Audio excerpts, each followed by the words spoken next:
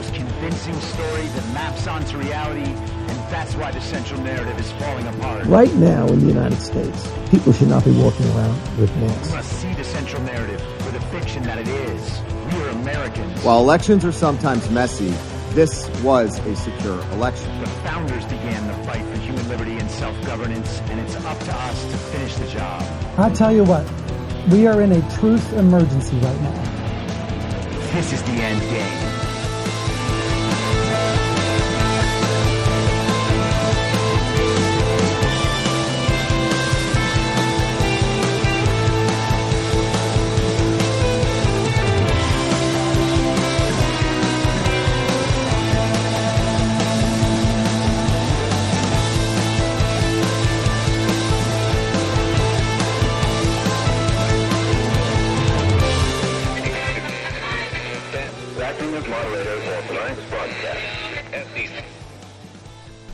It's Wednesday, June 1st, 2022, the 497th day of dystopia.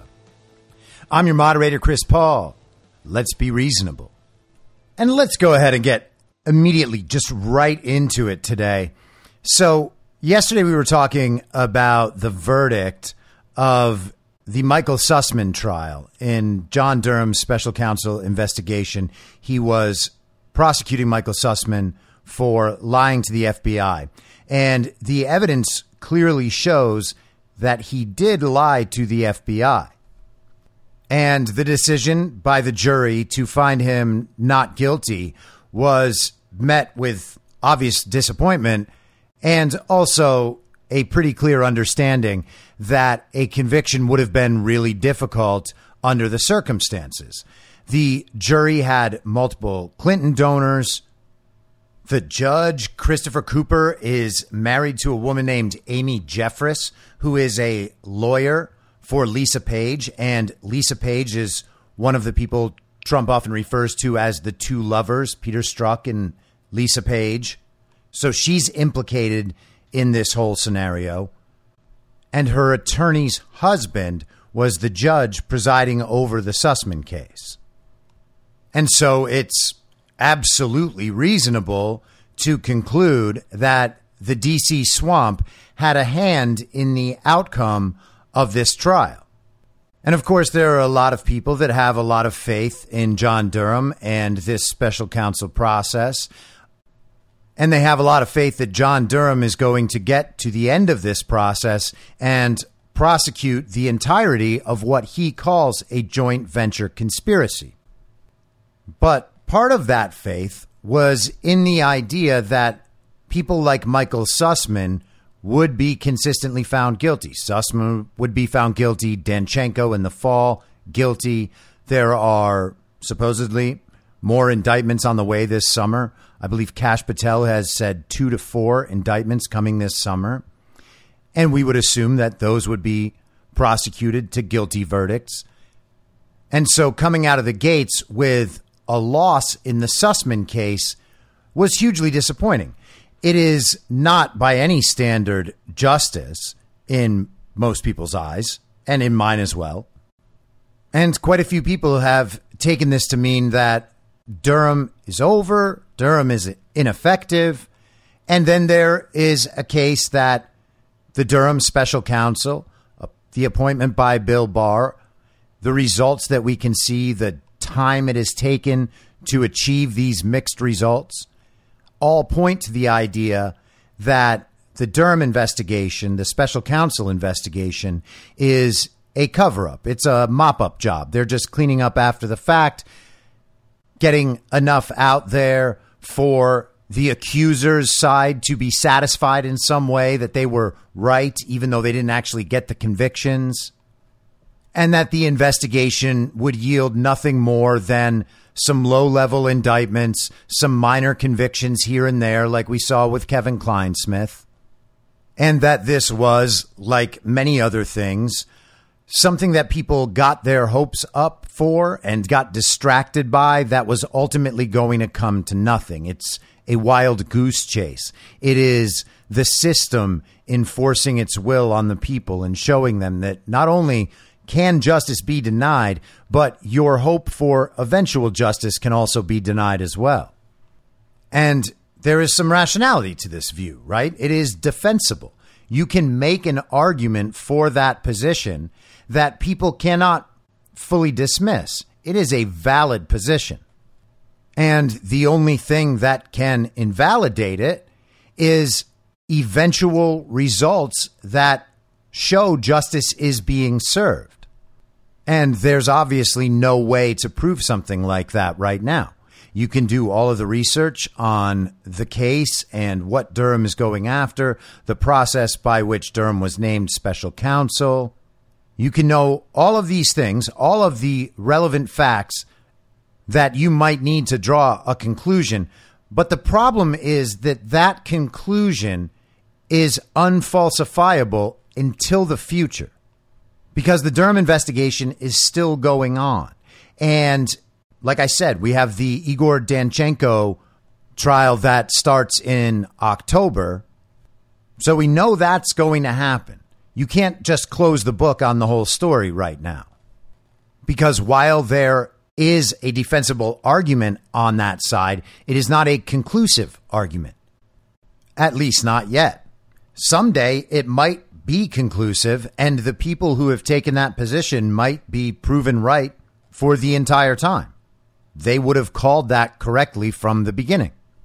And their skepticism about the process and the general pessimistic outlook would then be justified. And all of that is fine. That is a possible outcome. And I'm not saying that the people who hold that position are uninformed or misinformed or even wrong. I can't prove that. But the future might prove them wrong. And we know how that might happen.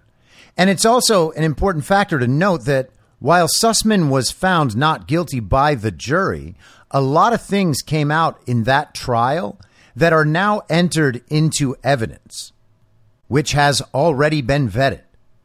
Robbie Mook said in federal court that Hillary Clinton was aware and gave her approval to the information about the Alpha Bank Trump-Russia collusion hoax being delivered to the media. Hillary Clinton, for the entire time, knew that none of that information was real or true. All of it was a setup. And now, through the course of this trial, we have her 2016 campaign manager admitting to exactly that.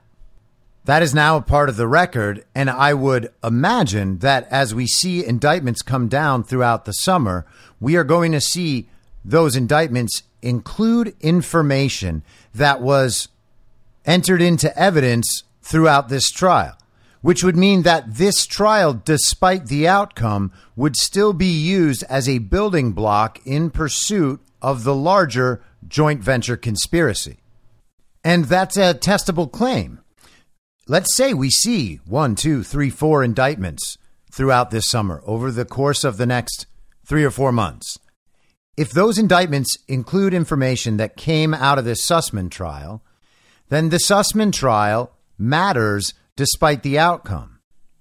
And that would constitute evidence that people who still believe in the John Durham special counsel project would have a point in favor of their argument.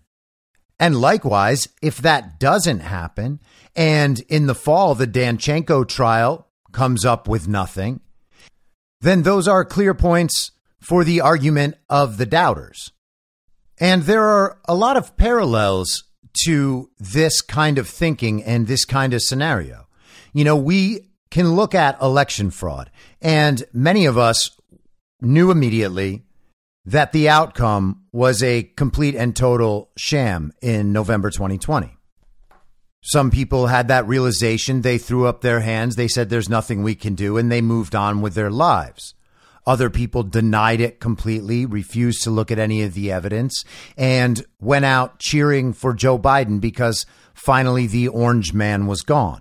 That didn't work out very well. And then we had the hearings with Rudy Giuliani and Jenna Ellis going around the country, presenting the facts and the evidence that they have, the affidavits from thousands of American citizens who themselves witnessed election fraud.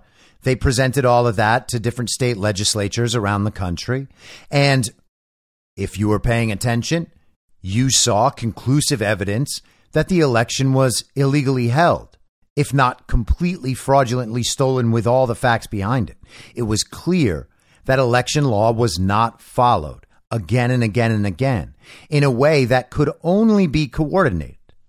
But the court cases, many of them were dismissed. The media discussed the big lie. No one was allowed to talk about election fraud. States that held clearly illegal elections chose their slate of electors that they were going to send. You might remember in Michigan, Governor Gretchen Whitmer having the state house locked down so that an alternate slate of electors for Michigan could not be considered. And then the House and the Senate and Mike Pence all gave their stamp of approval to an obviously fraudulent election. And then a couple weeks later, Joe Biden was fake inaugurated at an obviously fake inauguration that didn't start on time. Almost no one attended. No one even showed up in Washington, D.C. to celebrate. And then the National Guard troops turned their backs to their new president. And we've just gone on and on and on, being told that everything is the big lie, having the audits slowed or stopped, being lied to about hand recounts and logic inaccuracy tests and machine audits. And everything has been delayed. There's lawfare all over the place. They've gone after whistleblowers, people like Tina Peters in Colorado.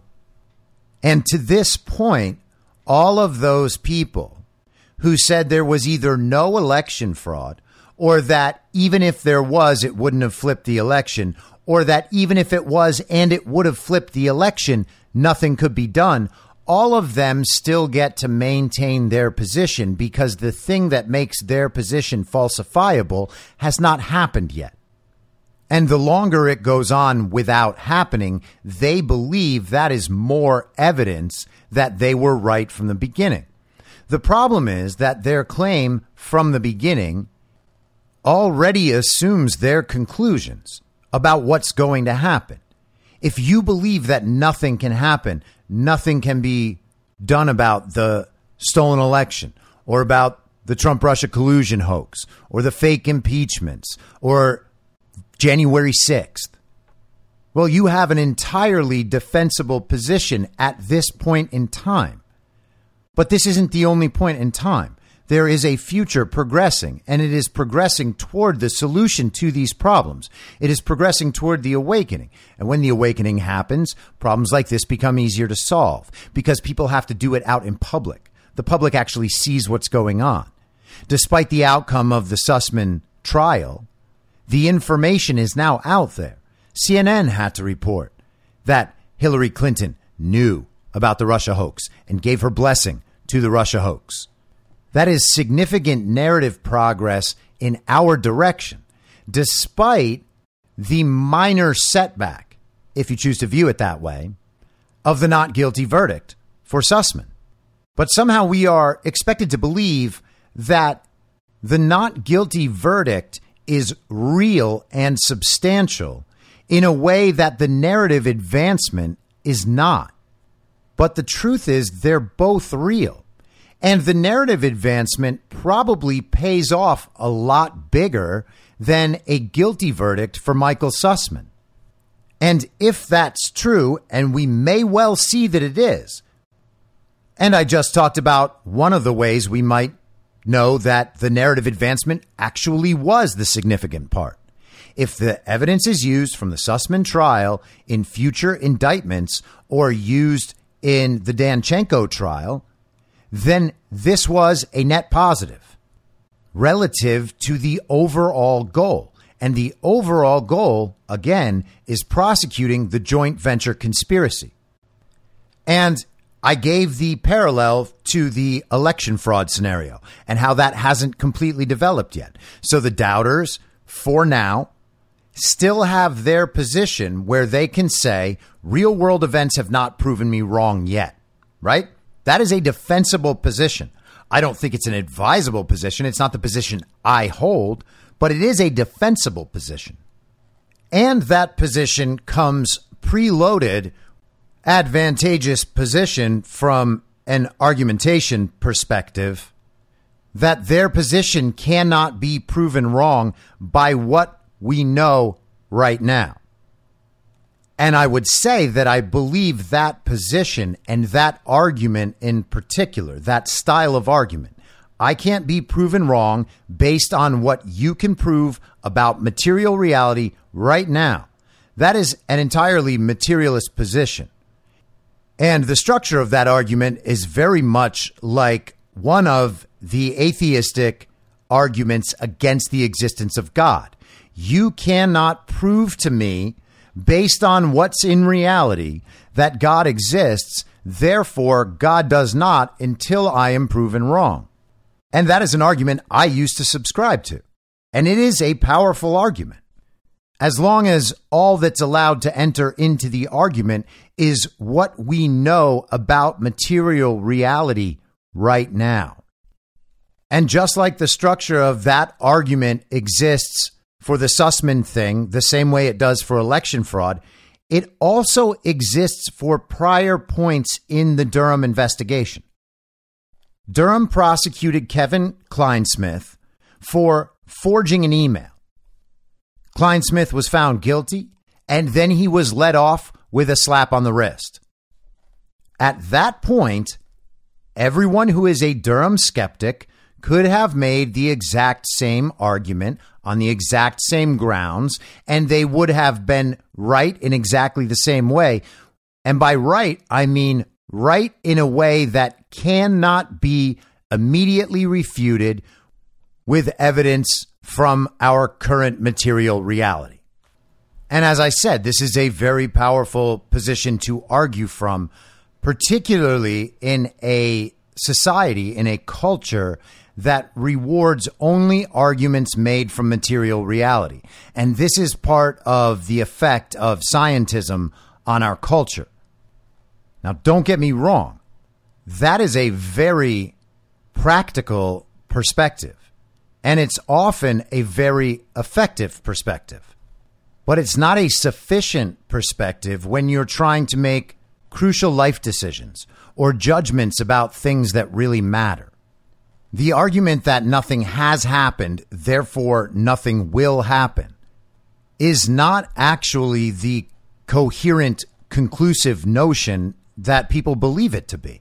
We have seen all sorts of disruptions in the pattern of how American life and American culture and American politics were progressing.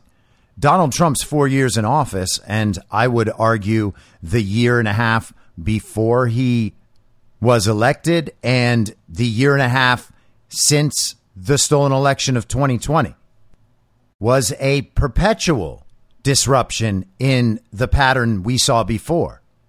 And I think there's overwhelming evidence to suggest that he has disrupted that pattern in a way that makes that pattern irrecoverable for the people whose agenda that pattern was conforming to.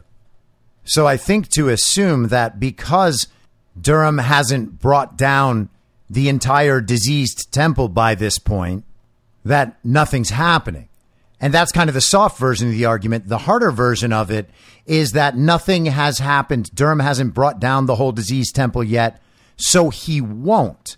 And that beyond that, Durham is actually part of a cover-up, mop-up operation for the whole Russian collusion hoax. And I don't think that there's any conclusive argument for that. There are powerful arguments, there are defensible arguments, but they're not conclusive. Okay. And so when the argument is not conclusive, the advisable position, as far as I'm concerned, is to stay open to multiple possibilities because we don't know the future. And predicting the future during this massive disruption in normal patterns is often a losing game, which does not mean it's not worth looking at the future and talking about the future and considering all those possible future options. Because once you've considered the possibilities, you'll be able to identify when there is more support for each one of those possibilities. And as those possibilities grow into more and more likely probabilities, our forward thinking is what allows us to prepare for those potential outcomes. But then there's one step beyond that. It's that nothing has happened so far, therefore nothing will. Therefore, this whole thing is a cover-up. Therefore, you are crazy or uninformed or creating false hope by, quote unquote, refusing to accept what's happened. Now, again, I would have rather seen Michael Sussman found guilty, obviously. And I think that the doubters and skeptics have a defensible argument. But that said, I don't think it is spreading false hope or it's hopium, as the kids say, to consider that this isn't the grand disappointment it's being painted as. And we can look to people like Kash Patel, like Devin Nunes, when they come out and say what I imagined they would say in the podcast yesterday, that this is all about the higher goal. This is about the joint venture conspiracy. This is not about whether or not a DC jury with a DC judge renders a guilty verdict against Michael Sussman. And because the skeptical argument is defensible but not conclusive, the hopium claim is inaccurate. There are actual, grounded, real-world reasons to continue to take an optimistic outlook on the Durham investigation. And of course, on everything else. I don't think in any way that I am a spreader of false hope or hopium, but I'm sure some people might think that. I'm sure people think it's crazy that I say Joe Biden's not really president and that he never will be. I base that on the fact that he's entirely illegitimate. He was illegally elected. In fact, he was not elected. They just made up a result and told it to everybody. He was illegally certified and he was illegally inaugurated. All of that was based on systemic intentional fraud, aided by foreign countries and foreign actors. And every bit of that is grounded in pure material reality that anyone can look at. And people are welcome to draw their own conclusions. People might think that the way I talk about that is too certain or too hyperbolic. But I don't think that. That's the truth. The truth is Joe Biden did not get 81 million real legal American votes. The truth is the people in office who are making these decisions to certify, to accept the electors, most of them are no more legitimate than Joe Biden is. They know that election fraud takes place in their localities, in their states, and certainly around the country. And they knew what they were doing when they certified a fraudulent election. The entire process is beset with fraud, all dependent on that underlying fraud. And regardless of whether or not that has been proven sufficiently for the TV news to tell all the child brains and the Biden voters out there that they've been wrong the whole time, and whether or not the courts and the legislatures have rectified the situation to this point, the underlying claim is still true. Joe Biden is not a legitimate president. If you're not a legitimate president, then you're not president. And the timeline along which that becomes the accepted and default position doesn't matter at all to me. It is true. It is provably true. And it has been proven true. And in the meantime, the claims from the other side have consistently proven to be false again and again and again and again. In every case, a superficial view, a surface level view of the material reality seems like a defensible position, but it really isn't one, because the position being defended is that a lie will not be found out by enough people for the situation to be resolved properly. And though the material reality that they are depending on to make their claims remains in some sense stable from a superficial view, underneath that, the material reality is not at all stable. Things are happening within that material reality. And the narrative is advancing continually forward in our direction. So it's not a false hope. It's not hopium to remain optimistic about where things are going, despite the speed bumps. The speed bumps and disappointments are a natural part of life. We have to deal with those and continue on forward. If your optimism fades because we get a not guilty verdict for a Clinton campaign lawyer, while having gotten all of the other evidence from that trial, then what is the future you are looking toward? Okay, I would suggest to everybody that we really don't have an option here. We know what it is we're up against. We know what is going on with the global communist order. I mean, listen, if you've listened to this show for a long time and I haven't convinced you that all of that is happening, I don't know what to tell you. But if you understand that all of that is happening and you understand what that thing is and what it means for your life, the lives of your children, the lives of your grandchildren, the lives of your friends and family, the state of your country, the fact that America could cease to exist, not only as a country, but as an ideal, then you should also agree that is not a future anyone can tolerate. There is no use for assuming that we are destined for the worst possible outcome when we are not there yet. These situations are fixable, and it's up to us to fix them. And in order to pursue the fixing of this situation, you actually do have to think there's a point in doing it. It is a much safer position to be a doubter and a skeptic, because your argument based on observable material reality as it exists now is defensible and it is irrefutable right now. But the reality right now is not going to be the reality in the future. The reality in the future is up to us to participate in building. And truthfully, what is the alternative? Just take the black pill, go back to quote unquote normal life, join the commies, put the mask on, prepare to get vaxxed forever, convince yourself that a vaccine ID that also contains your social credit score and your environmental, social, and governance score and your central bank digital currency, those are all just fine. We can make do. Oh, we'll still be free, sort of. We'll still be free, sort of.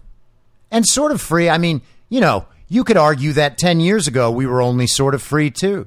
And 20 years ago, maybe we were a little more free, but we were still only sort of free. 30 years ago, yeah, I mean, it was pretty good, but we were still only sort of free. We can never be fully free. So let's just accept a gradual descent into permanent human slavery. What are the options? That is the pessimist's option. That is the black pillar's option. But that option at its base is nihilism.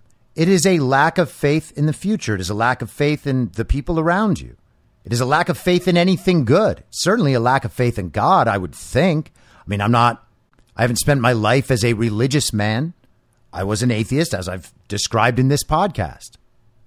But that is that belief at bottom. There's nothing. There's no point in any of this. I have the material reality that I depend on. I form all of my beliefs and my conclusions. My actions are all based in the material reality. There is nothing beyond the material reality. So I might as well enjoy what I can as much as I can until my little trip is over. And hey, good luck, everybody. And the point here is that either position you take, right? If you're spreading the false hope, or if you are a pure doubter and skeptic who thinks Durham was all for nothing, it's all over, nothing's ever going to happen. Same thing with election fraud, same thing with everything else. Either one of those positions requires an act of faith to ascribe to the belief, because neither of those positions, while defensible, are conclusive. Now, my belief that the election will be fully known as having been stolen, and that every effort will be made to overturn that. And, whether that ends with Trump being elected again in 2024 or whether it happens earlier, I'm open to those possibilities. Again, both positions are defensible. Neither one is conclusive based on material reality as it exists right now. No matter how long I argue that point and how much evidence I put behind it, it requires, at the end, an act of faith in order to believe that that is what's happening, because it cannot be conclusively proven by the material reality as it exists right now. Likewise, the skeptic and doubter position that nothing is happening, that nothing will happen, and that this is all a grand ruse to cover up the Trump-Russia collusion hoax, or a grand ruse to steal our country by stealing the election. All of that requires an act of faith, too, that the prior pattern will continue despite the massive disruption, by the way. So in either case, there is ultimately an act of faith based on something that is defensible but cannot be proven in the bounds of our known material reality as it exists right now. So what I'm saying is, while one of those positions is quite valuable, it ultimately leads to apathy and then to nihilism, which is not to say those cautionary tales are not important. They are important, and you should make them part of your perspective so you can understand where your personal belief might come up short in relation to the material reality that will come to be. It makes sense to maintain those doubts, but it does not make sense to embody them, because ultimately they're just both expressions of faith in different things. And as defensible as their argument may be, I am going to bet on the continued awakening of people across the world, and what I believe to be overwhelming evidence that the people across the world are waking up to the reality that has been hidden from them for a long time, and they are seizing back power. And you can call all of that hopium if you want. I believe it is realistic optimism, and I will prefer that every time materialistic pessimism and the idea that nothing can be done or nothing will be done. And just to add one more thought on the end of this, there are some people who are obsessed with the Durham thing. Part of that is a result of their interpretation of Q posts. And I have written extensively about what I think of the Q information phenomenon. It is all in the Substack, so I don't want to go back into it. But putting your faith in John Durham because of a Q post is ultimately an argument to authority, that the Q posts are authoritative and that they can be used as a reference for belief. Now, if you believe that, that's just fine. That is not how I perceive it, because even if Q is 100% real in the way people believe it to be and on our side, there is still the element of people's interpretations of those posts. And what we end up with is another position that is defensible but not conclusive. So I think it's important on that side to understand that putting all your faith in a man, in John Durham, is silly. That is grounding your faith in the material reality, by the way. And I imagine that's why religions encourage their followers not to put their faith in man. But at the same time, Durham doesn't become a joke just because it's focused on by people that follow Q. And that's one of the strangest attacks. Oh, that thing is what Q people believe, therefore it's dumb. That position's not defensible, and no one who has actually really looked into what Q is and what Q posts are would ever say that. When people say that, the first thing you should understand is that they do not have any perspective on the Q information phenomenon. So it is a mistake, an argument to authority, to say that because something was in a Q post, it is therefore true in the way you interpret the Q post. That's fallacy. Likewise, it's equally fallacious to assume that something is dumb or wrong or irrelevant because it was derived in some manner from Q posts. So to sum it all up, hey everybody, chill out. The world is still spinning. Things keep progressing. And they progress in our direction so consistently that finding little instances where the Q people are dumb or things didn't go our direction, and then saying that that justifies the pessimistic, skeptical, doubter viewpoint, that's just nonsense. Now let's get a little more coverage of the decision itself and then other situations that have arisen since the decision yesterday. This is Andrew McCarthy writing for the New York Post, and McCarthy is pretty good about the legal stuff, and he's obviously followed all of the DOJ, John Durham, Trump-Russia collusion, all of this stuff. He's very steeped in the material. He is also pretty much a never-Trumper and very safely in the just right of center, respectable conservative category. The headline, John Durham lost because he treated the FBI as a dupe rather than a Clinton collaborator. And I want to read that again just because the framing of this headline is really interesting, and I'm going to come back to it. John Durham lost because he treated the FBI as a dupe rather than a Clinton collaborator. And what I want you to focus on is whether or not he did that by mistake. Was that an oversight or was it something else? What was the role of the FBI in the Russiagate probe, in which special counsel John Durham has been tasked with getting to the bottom of the Trump-Russia collusion farce? That is the key question. If you don't get the Bureau's role right, you're apt to get the most consequential things wrong. Durham has banked his investigation on the premise that the FBI was a victim, an innocent dupe manipulated by the wily Clinton campaign. On Tuesday, this misplaced faith led to the acquittal of Clinton lawyer Michael Sussman. And so just in McCarthy's description right there, you can see he takes the position that this was a mistake or an oversight by John Durham.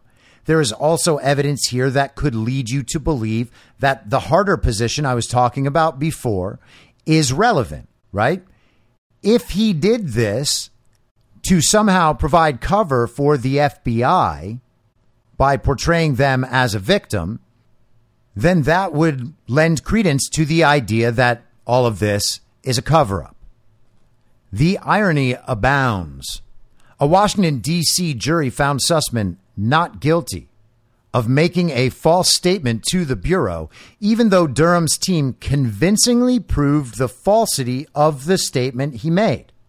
Namely, that in purveying derogatory information about Donald Trump, Sussman was not representing any client, when in fact he was representing the Hillary Clinton campaign. Moreover, although the acquittal will encourage Democrats and their legacy media allies in seeking to discredit Durham's probe, the law enforcement shenanigans uncovered by the trial illustrate that the probe is essential.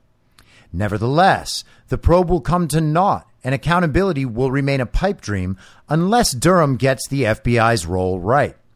As I contended in Ball of Collusion, the plot to rig an election and destroy a presidency, the outrage of the Trump-Russia collusion farce is that the law enforcement and intelligence apparatus of the United States government was put in the service of partisan politics. First, to attempt to get Hillary Clinton elected president, and when that failed, to hamstring the Trump administration's capacity to govern. That is, what makes Russiagate a uniquely dangerous chapter in modern American history is the willful interference by powerful federal agencies in electoral politics. The real collusion was between the Clinton campaign and the Obama-era executive branch, particularly, but by no means exclusively, the FBI. Durham proceeded on a different theory. The culprits, by his lights, are the Clinton campaign and its operatives. We are to see the FBI not as colluding with the Clinton campaign, but as victimized by the Clinton campaign. The false statement case against Sussman is one of 3 indictments Durham has brought in more than 3 years of conducting his probe. In each one, the defendant is accused of duping the FBI, not collaborating with the FBI. in an effort to portray Trump as a Kremlin asset.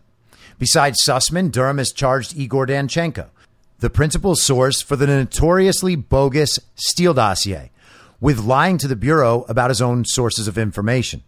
Remarkably, Danchenko had previously been suspected by the FBI of being a Russian agent, and the Bureau did not even bother to interview him until it had used his information, without endeavoring to verify it, in applying under oath for FISA court surveillance warrants.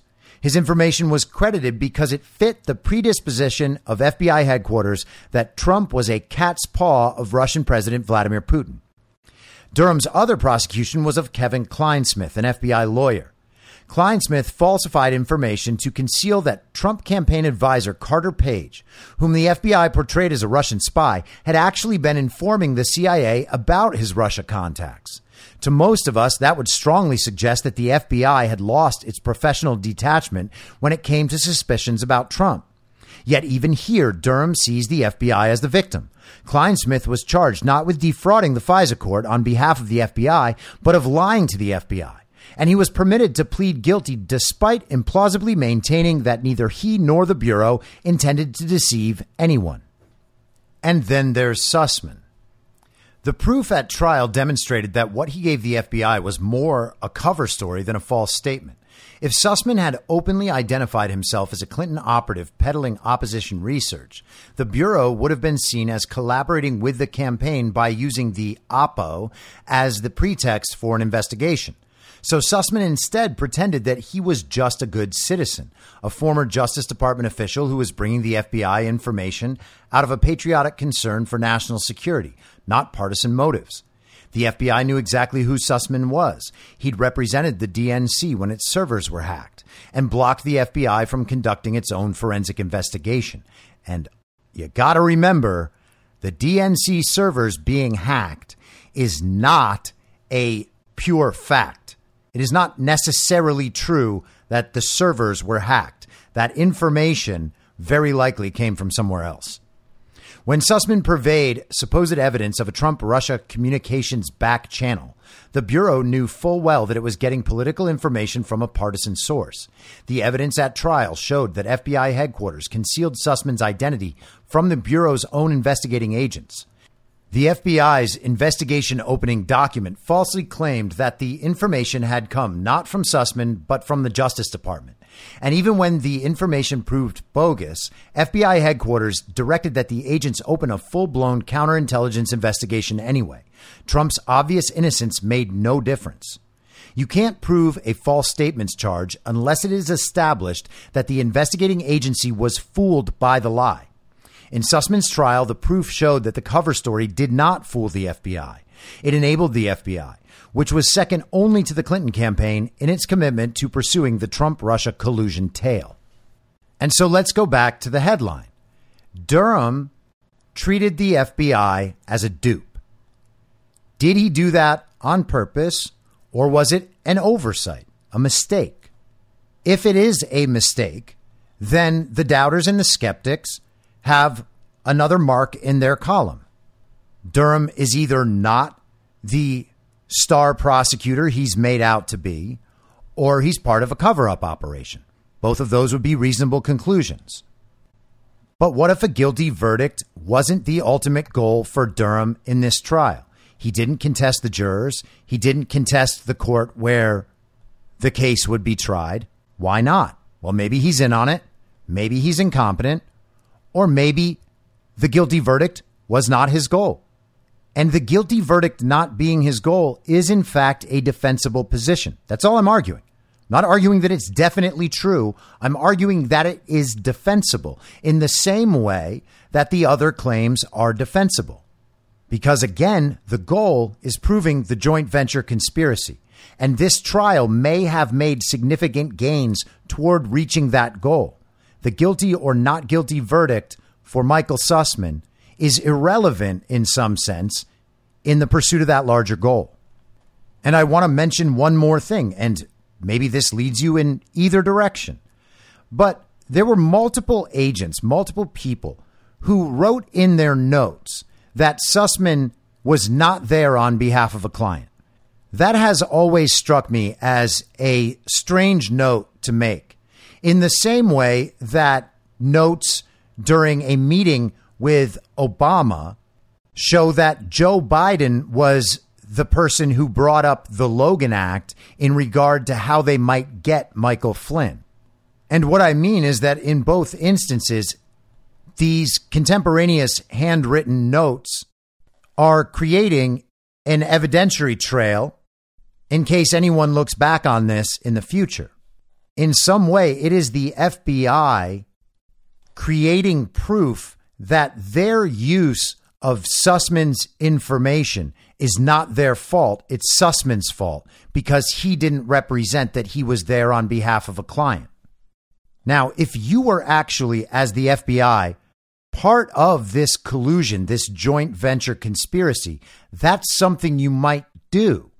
Because as we can see, the point in all of these massive joint venture conspiracies, like the election fraud, for instance, is to shift accountability away from yourself or the organization you represent at all times, so that each individual member believes it's other people's fault what went wrong, which would make each individual case harder to prove, while potentially, simultaneously, making the ultimate proof of the joint venture conspiracy more obvious and more based in the evidence, with the idea that no one is ever going to try to prosecute the entire joint venture conspiracy.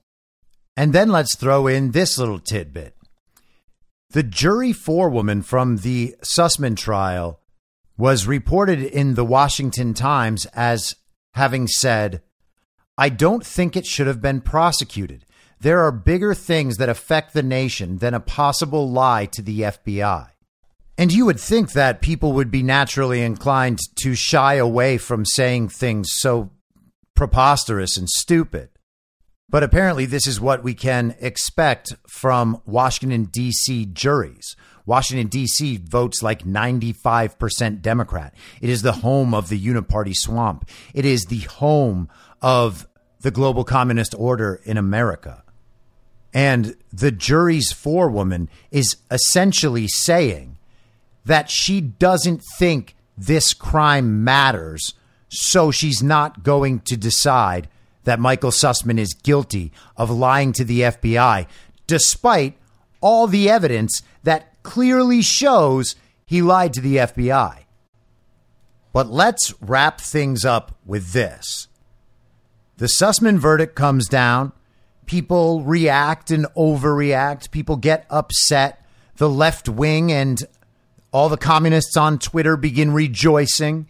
Keith Olbermann says that because Sussman is not guilty, that means that Trump actually did collude with Russia. And he's, screaming and yelling and dropping F-bombs as always because Keith Olbermann is a deranged lunatic. But after that initial emotional reaction, that is when the analysis begins. That's when the understanding begins. And people begin to discuss alternate interpretations of the situation, of this new reality. Michael Sussman, not guilty. That's a new reality. Now we need to analyze and try to understand that new reality and what it means in the context of the past, the present, and the future. Or we throw our hands up and say nothing is ever happening. Maybe we can finally achieve justice in the Johnny Depp Amber Heard trial. But the day progressed. And then on Tucker Carlson's show last night, Matt Gaetz came on to deliver some really, really interesting new information. And I'm just going to play the clip. It's about 3 minutes long. Here you go. Hillary Clinton donors acquitted a lawyer called Michael Sussman of lying to the FBI. Now, who's Michael Sussman? Sussman is a former partner at the law firm Perkins Coie, the biggest Democratic firm, the firm that represented Hillary Clinton's campaign. And in that capacity at Perkins Coie, Sussman laundered false information about the Trump campaign to the FBI. So a pretty tight relationship between Sussman and the FBI. We're learning tonight much more about the connection between the FBI and Sussman's former law firm, Perkins Coie. Congressman Matt Gaetz and Jim Jordan have just received a letter from Perkins Coie's attorneys. This show can report exclusively that in that letter, Perkins Coie admits the FBI has maintained a, quote, secure work environment within Perkins Coie offices for more than a decade, going back to 2012. What? According to the letter, quote, Perkins Coie is responsible to the FBI for maintaining the secure work environment. That workspace, whatever it is still in operation today. Ever heard of anything like this? No one we spoke to has. Matt Gaetz is the man who found this. He's, of course, member of Congress from the state of Florida. He joins us tonight. Congressman, thanks so much for coming on. This is bizarre. Tell us what it is and what you think it means. We got a report from a whistleblower that we confirmed through multiple admissions, including this letter, showing that the Democrat Party's law firm, the law firm that received $42 million from the Democratic Party, has this co-located workspace that they operate in concert with the FBI. Why in the world would that be the case? Why would Christopher Wray allow it to continue? Then you also have to ask yourself, why within the last 12 months was the person on behalf of Perkins Coie operating that work site Michael Sussman himself? And we heard through this trial that you just referenced that the FBI believed Michael Sussman was lying to them in 2017 when he was shuttling false information about Trump into the intelligence process. And now we learned for 4 years after that lie, Michael Sussman was in fact operating this secure work environment. So what reason would there be for that, and what leverage would the Perkins law firm have over the FBI given this work they're doing together? So I know that this story, to the extent they can, will be ignored by the media. And to the extent they can't ignore it, they'll say, well, this is just normal. There are good reasons for this. So you're an attorney. You serve with a lot of other attorneys. This is not normal, correct?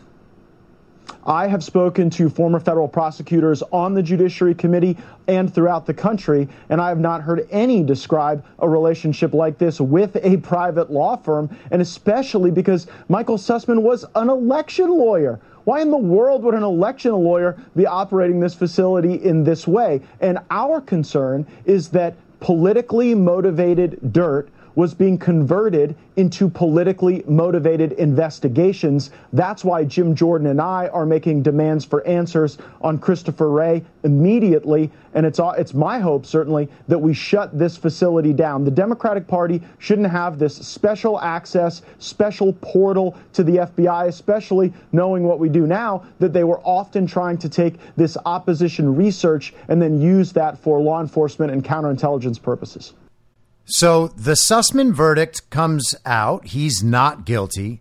And 6 or 7 hours later, Matt Gaetz shows up on Tucker Carlson and reveals that the FBI has had a quote unquote secure workspace at Perkins Coie for a decade. And of course, throughout the entire time that the Trump-Russia collusion hoax was being concocted and executed and then enforced through media and elsewhere. But Perkins Coie is also Mark Elias's law firm. Mark Elias is the Democrats' lawfare conductor for election fraud all around the country. He has been one of the people most singularly responsible for all of the lawsuits that have been used to delay the process of examining the 2020 election. The guy that was just found not guilty is the same guy operating that secure workspace, overseeing that secure workspace for the FBI at his private law firm that is the law firm of the DNC. And then the question becomes, is this a coincidence? Did John Durham know about the secure workspace before he tried Michael Sussman? You'd have to assume that he did, right? Could he have just missed this? Are we supposed to believe that Durham is incompetent? Maybe he is, right? He made the mistake of viewing the FBI as just simply a bunch of dupes, right? Or is that not what happened? Again, Durham has suggested in his own words, in his own filings, that he is in pursuit of proving a joint venture conspiracy. You wouldn't come out and file something so provocative in federal court if you didn't think you could back it up. So if he thinks he can back up the claim of a joint venture conspiracy, you'd think that he'd studied the elements of that conspiracy pretty thoroughly before he comes out with something like that. And if he was doing that, then there's a very strong chance he knew about the FBI's secure workspace at Perkins Coie. So how in the world are we just hearing of it now? And are we to believe that Michael Sussman lying to the FBI is the only problem that Michael Sussman has? It clearly isn't. So is this a coincidence or is something bigger going on? Tucker mentioned the media is probably going to ignore this, or they're going to try to say that this is the normal course of things. This is just how business is done in Washington, D.C. Turn away. The mainstream media hasn't covered this at all yet, which usually means either they think they can ignore it, and they'll be proven wrong about that, or they're still trying to figure out what spin they can actually put on this story so that it'll become not a big deal and won't implicate them in any other way. And that seems to be an awfully difficult project for them to successfully complete while they're busy saying that the Trump-Russia collusion hoax was actually real and that Hillary didn't do anything, and the fact that Sussman's not guilty is proof of that.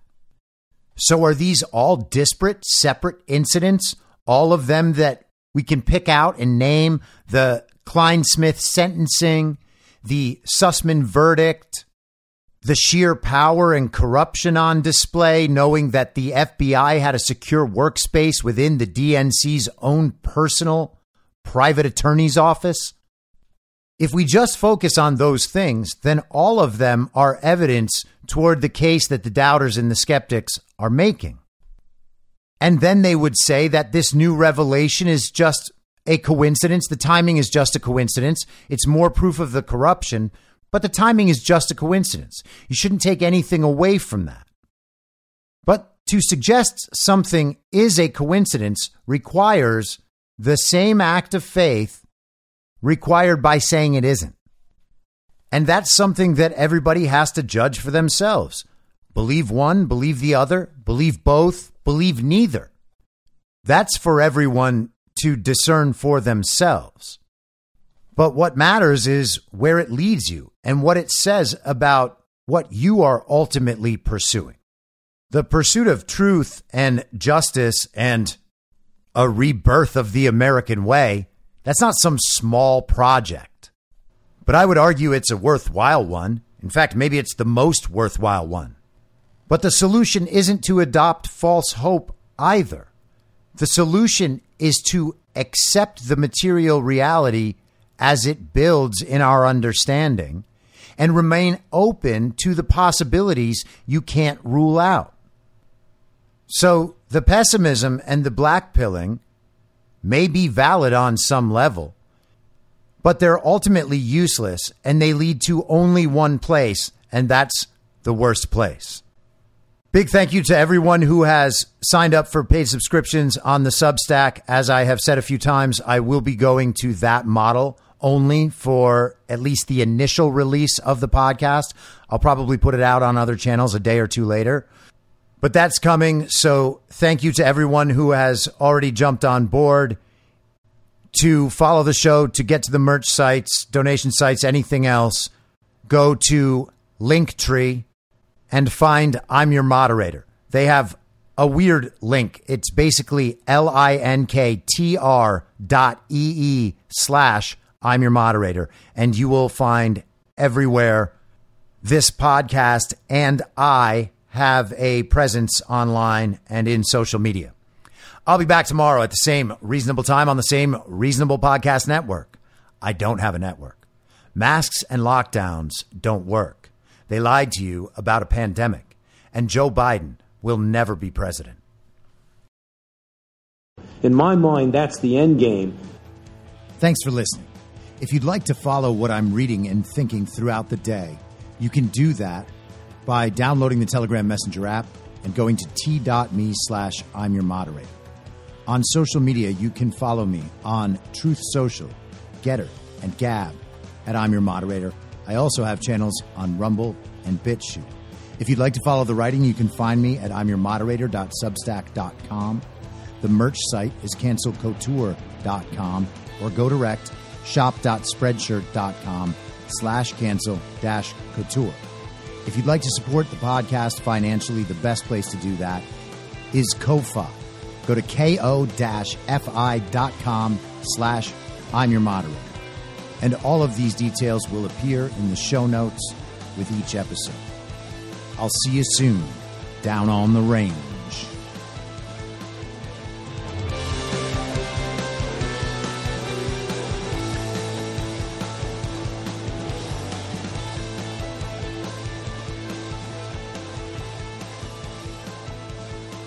It's high!